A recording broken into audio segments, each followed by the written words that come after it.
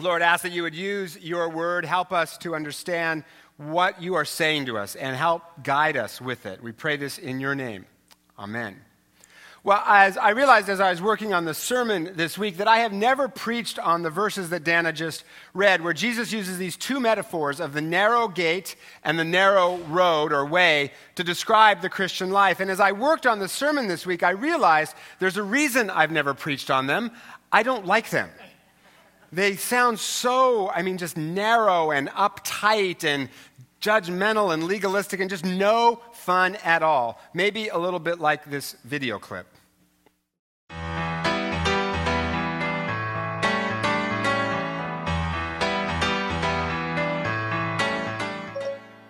This is your reminder to read your Bible or you won't get a jewel on your crown in heaven. Oh, yeah. How many jewels am I up to? You only have 72 jewels. Yeah, you're right. I could use a few more. Thanks, Sarai.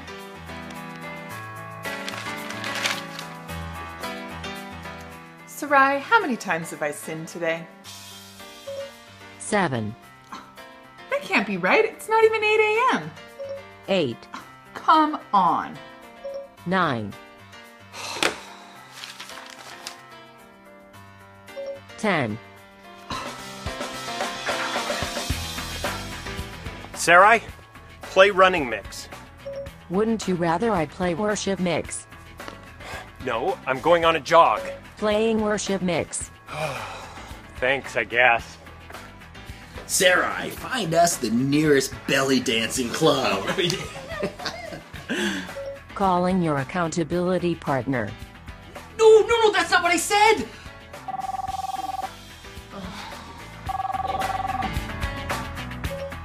This is your reminder to go to church, otherwise you are disobeying God. Thanks, Sarai. You know, you're so much better than Siri, because you're spiritual. I know.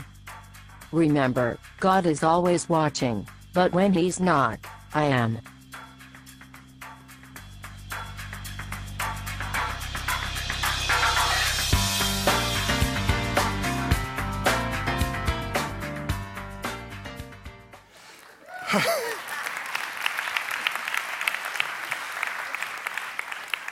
So we are doing a sermon series called I'll Pretend You Didn't Say That, about verses we'd like to ignore in Scripture. And these are verses I'd like to ignore because they remind me of that video, just kind of uptight, a little bit legalistic, and all of that. And just as an aside, by the way, a couple of you have pointed out that this slide that we use here for the sermon points or the Scripture, that maybe especially when we put the Scripture up there, we don't want that big ignore button there. That's kind of not the message. Someone said this week, maybe for the sermon it makes sense, but not for the the Scripture. So we took the ignore off and we fixed it.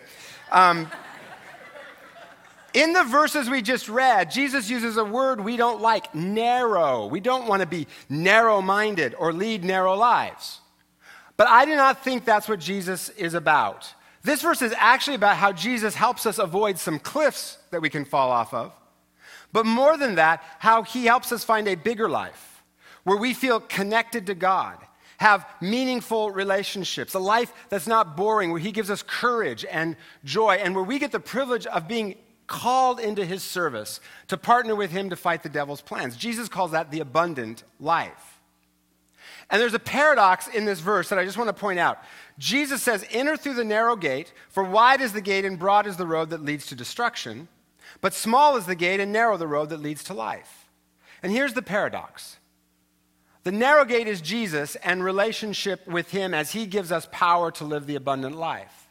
It's narrow, but look where it leads. It leads to life, something that is wide and broad and big. Meanwhile, the broad way, the way of our culture, the way of just following our own desires, look where that leads. It leads to a very narrow place: destruction, dead relationships, dead self-esteem. See, the narrow way leads to a broad place. The broad way leads to a narrow place.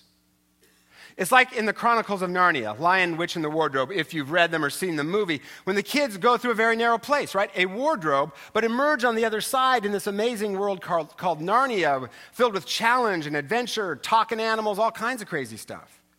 See, Jesus is not telling us to be boring, uptight legalists like in that Sarai video. And we know that because that's what the religious leaders of his day did, and Jesus blasted them for doing it. He's not asking us to be tedious, boring people.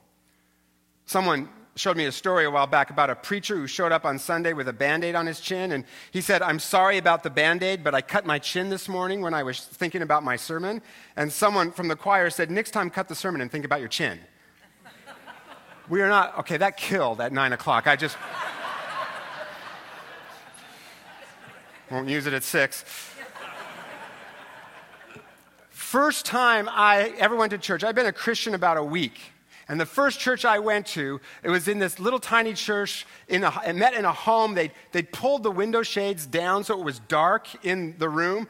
And we sat in this circle, and the pastor said, "Someone in this room has been sinning this week."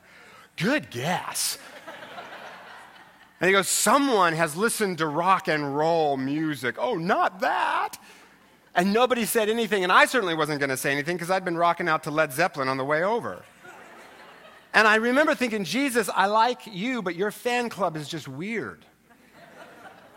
That's not what these verses mean. That's not how we're supposed to be. For its first 300 years, Christianity grew faster than any religion in history, 40% per decade for 300 years. It did not do that because its followers were uptight, boring legalists.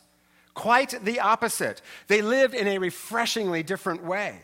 They reconciled races. They weren't afraid to die for their faith, which showed courage in a culture that valued courage. Whip him, and they'd praise God. Put him in jail, they'd sing hymns of joy. Kill one, and 10 more would rise up to take their place. It was irrepressible, unstoppable, uncontainable life. And I know you guys. I know that you want that kind of life, and I know that you want it even if it means going the hard way. Even if it's harder to get there. I know you guys want that. You're up to that challenge. Jesus believes you're up to that challenge. I believe we're up to that challenge. Last week I said we have to choose in life a good time or a good legacy. And our culture says good time. But that's the broad way that leads to destruction. Look at the results. High divorce rate. Stress out folks climbing the ladder. Hypersexualized culture where girls younger and younger feel pressure to look a certain way. The broad way starts out, it looks so great, doesn't it, at first? But it leads to a prison, a very narrow place of uncontrolled habits, broken relationships, wrecked identity. Because here's the thing. Nobody ever achieved happiness by making being happy their number one goal. It just doesn't go that way. I've told you before that when I was a pastor in California, my staff would read the police reports from an affluent suburb called Atherton. Well, recently one of my friends sent me some recent police reports. These are more recent, and I'm going to read from them. These are reasons people called the cops, and I quote, "A pedestrian was reported not to be doing anything strange other than wearing black pants and a white shirt walking at an odd hour." Someone called the cops for that. No, this is no lie. Here's another. A man in a white truck reported to be whistling and possibly casing the area was contacted and determined to be seeking his dog. Okay, that's what happens. When you live for comfort, pleasure, success, your world shrinks down until pretty soon a person looking for their dog freaks you out. The broad way leads to a very narrow place. So Jesus says, "Follow me, and I will guide you on a narrow road between legalism on the one side and libertinism, doing what you want, on the other, to a big, broad, better life." A while back, some folks from Jubilee Reach, a Christian help center started by this church, had a meeting with city and school officials to talk about the after-school coaching program we're doing there that's transforming lives. I mean, grades up, gang activity down, all that. And the meeting was the director of Jubilee Reach, the assistant director, and one of the coaches from the sports program. And this coach has a powerful story of how he used to be in a gang, and then he got shot, and the EMT told him about Jesus in the ambulance on the way to the hospital. Gave his life to Christ, and then left the gang, and because he left the gang, he got beat up very badly for it, because that's what happens if you try to leave a gang. And now he coaches and is helping middle schoolers turn their lives around. Well, as the folks from Jubilee headed into the meeting, one of the school officials said to them, "Remember, no God stuff, no talking God stuff." And that's fine. We're there to serve, no strings attached, just show Jesus. But then during the meeting, the city and school officials, you know who they wanted to talk to? Not the director or assistant director, the coach. because he just oozes life out of him. And so he answered all their questions, and then the same official who had said no God stuff said, oh, tell them about the God part of your story in the ambulance. See, that doesn't usually happen. But that's the kind of thing that happens when we follow Jesus. Is that road harder? Oh, you better believe it is harder. He had to leave a gang. But so much life that folks want to hear all about it even when they're not supposed to. And similar things happen at Eastside Academy. And you heard a story earlier, how God gets in there and changes lives, and it's just infectious to be around. One reason you really need to go to that auction and support EA. Harder? Yes. Bigger, better? Absolutely. And the good news is we do not do this alone. We have a guide, and his name is Jesus, to take us on this narrow road to the bigger place. Years ago, I climbed Mount Whitney with a friend and one of his coworkers. It's the tallest peak in the continental U.S., and for some reason, my friend's coworker just had to constantly tell me all the things I was doing wrong. Wrong shoes, wrong food, wrong everything, and he kept saying, you're going to get altitude sickness. And I was like, okay. First night, we camped at about 12,000 feet. Next morning, they were both flat with altitude sickness. I, however, felt fine, so I went to the top without him. And as I left, I know, compassionate, huh? Hope you feel free to succeed. I'll be back, right? Well, as I left, the coworker from his altitude sickness coma said, you're not going to make it. You're going to get lost. You're going to get sick. You're not going to make it. You'll get lost. And I did get lost. But then I met a guy on the trail. He got me back on track. And there's this one section where the path gets really narrow, and there's ice on it, and either way is a cliff. And this guy kind of coached me across that narrow path. And then I got to the top, and it was just this great view. I mean, I think you could see all the way into Nevada. It was just amazing. So then I got back down, and when I got back to our base camp, I popped my head in the tent, and I said, just want you to know, I made it. Here's my point, not the sinful part, but here's the Christian point of that. The road that Jesus talks about is narrow. On one side, legalism. On the other, libertinism. Both destroy. And so easy to fall into one or the other. And the culture and the devil are always there to say, you can't do it. You're not going to make it. You can't do it. But Jesus is our guide, and he gets us to that glorious view. And there are two things we do to cooperate. Just two today. We're getting off easy. Two. First, let Jesus be our GPS. Not the culture, not our internal wants and needs. Jesus, chart and compass come from thee. And here's what I mean. In life, career, relationships, we often start by heading in a good direction, don't we? But then we diverge just a little bit. And it doesn't even, maybe just 1 or 2 degrees. And it doesn't seem like much at first. Just 1 or 2 degrees. But over time, that takes you where you don't want to be. I mean, you see this in marriages a lot. They start out great, right? And you don't even notice it happening at first, but just a little bit at a time, you get further and further apart until the guy feels like his wife is cold and the wife feels disconnected, sort of like she's married to Peter, pumpkin eater from the nursery rhyme. You know, Peter, pumpkin eater, had a wife and couldn't keep her, put her in a pumpkin shell, and there he kept her very well. Why do we say these things to our kids? Right? Like, that's just weird. I mean, especially at bedtime, right? Night, kids, mom's going off to be in her pumpkin shell that your creepy dad made for her. And what is a pumpkin eater anyway? Is that like a profession? But and imagine that at a cocktail party, right? I'm a pumpkin eater. You go. A lot of marriages can feel like folks just in their separate pumpkin shells. And it didn't happen all at once. It was just a little degree of difference and over time, right? Or maybe somehow slowly you ended up in a place of boredom and routine, and you don't know how you got there. Somewhere you vectored, and you just kind of little bit at a time went further away.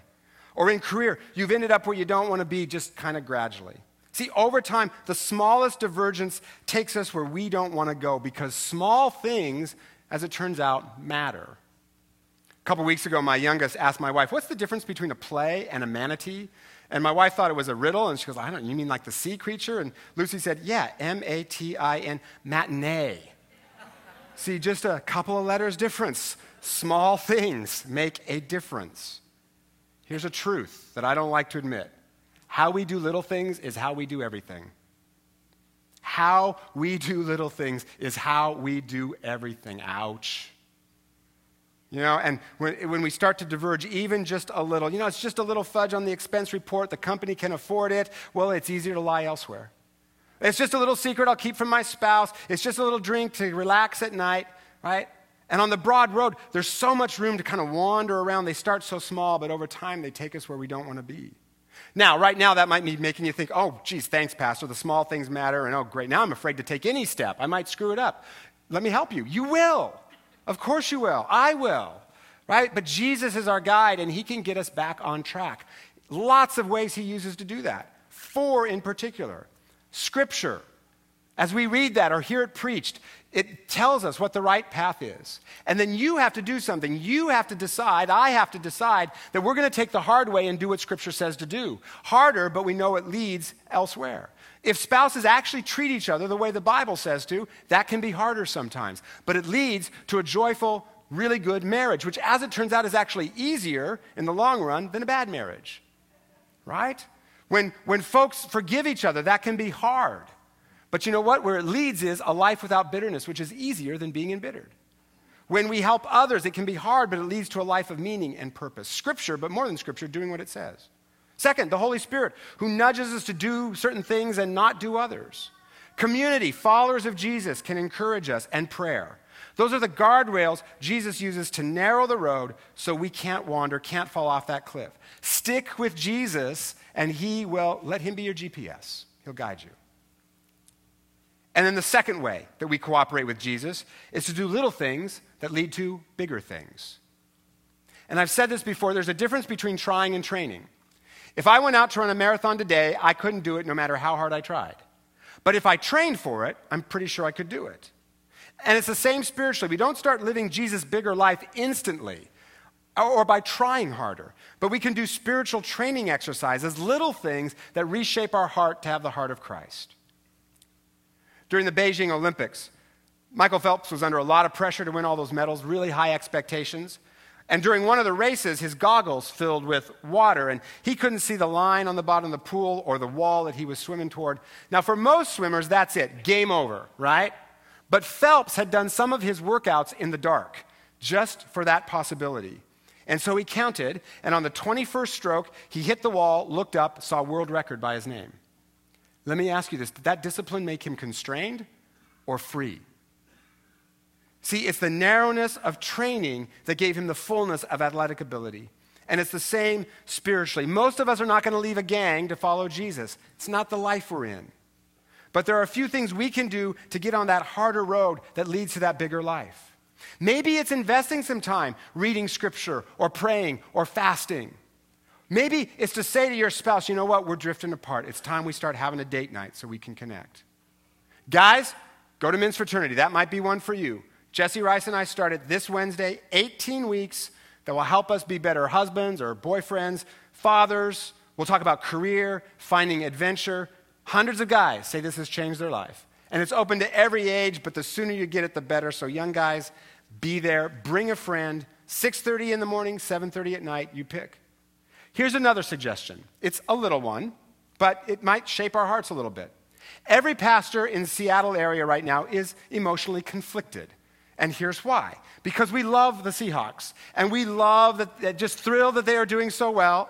I am watching them all the time, but they have an unusually high number of Sunday morning games this season. Just a lot of games on Sunday morning instead of Sunday afternoon. Now, I want to be clear. It is fine to skip church to go watch the Seahawks. That is not a sin. It's fine. I do it myself sometimes, but that's awkward. Where's Scotty's watching the game? But because how we do little things is how we do everything, maybe just one or two of those Sunday morning games, if you stay home to watch it, that's fine, that's great. If you stay home to watch it, but then maybe come home or come back to church at night at 6 o'clock, at our 6 o'clock service. As a way of saying to yourself, to your kids, to others, hey, I love the Seahawks and I want to root for them, but you know what, I also love Jesus too. And it matters. This is my value, so I'm going to come back at night at 6 o'clock. Or, for those of you who prefer to DVR the game and then go home and watch it after church, we're going to obey a rule here. On game days, when Seahawks play in the morning, here's the rule, guys. No hawk talk, okay? No updating scores. No, that's rude. Don't do that, okay? So watch the Seahawks. I'm going to cheer for the Seahawks. I'm going to come to church as well.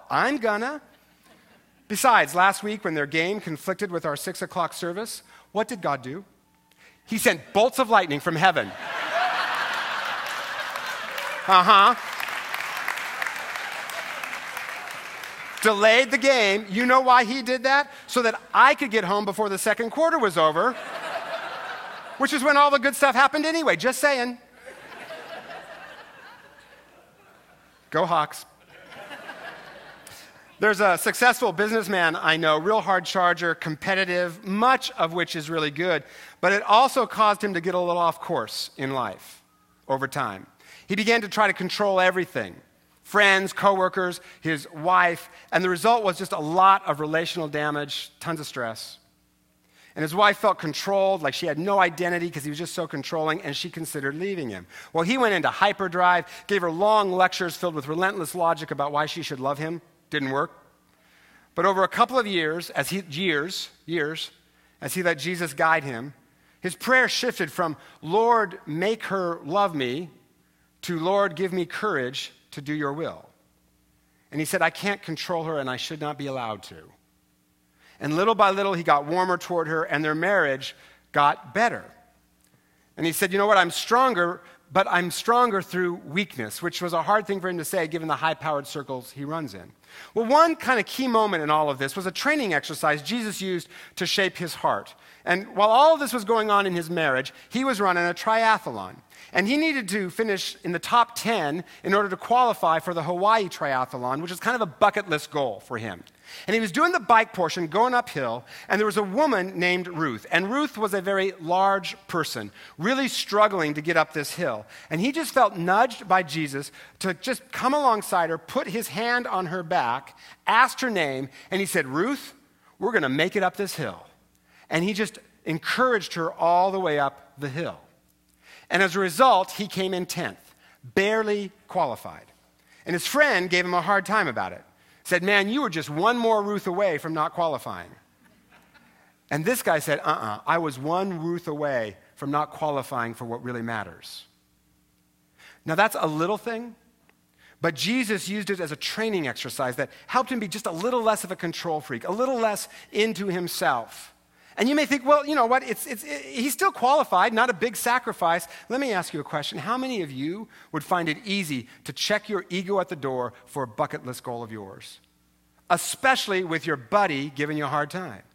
I think it took guts for him to say no to his high-powered friend, know what, this is more important. Plus, he told me it was the most fun he'd ever had at a triathlon because of Ruth. He said, it wasn't just about me. I used my strength to help someone else. Isn't that what a man is supposed to do? And it helped shift his heart, which helped heal his marriage. He got a better marriage. He got a really cool day at a triathlon. Life just a little bigger. So where have you gotten even just a little off course? Where are you taking the easy way? Ask Jesus to be your GPS and guide you. Think of some training exercises you might be able to do with him. Maybe for you it's just to decide, you know what, I am going to take that harder way because it leads to a bigger place. The same way Jesus took when he went to the cross and died for our sins. But where did it go? It turned into a resurrection 3 days later and a worldwide movement that started small but has been expanding ever since.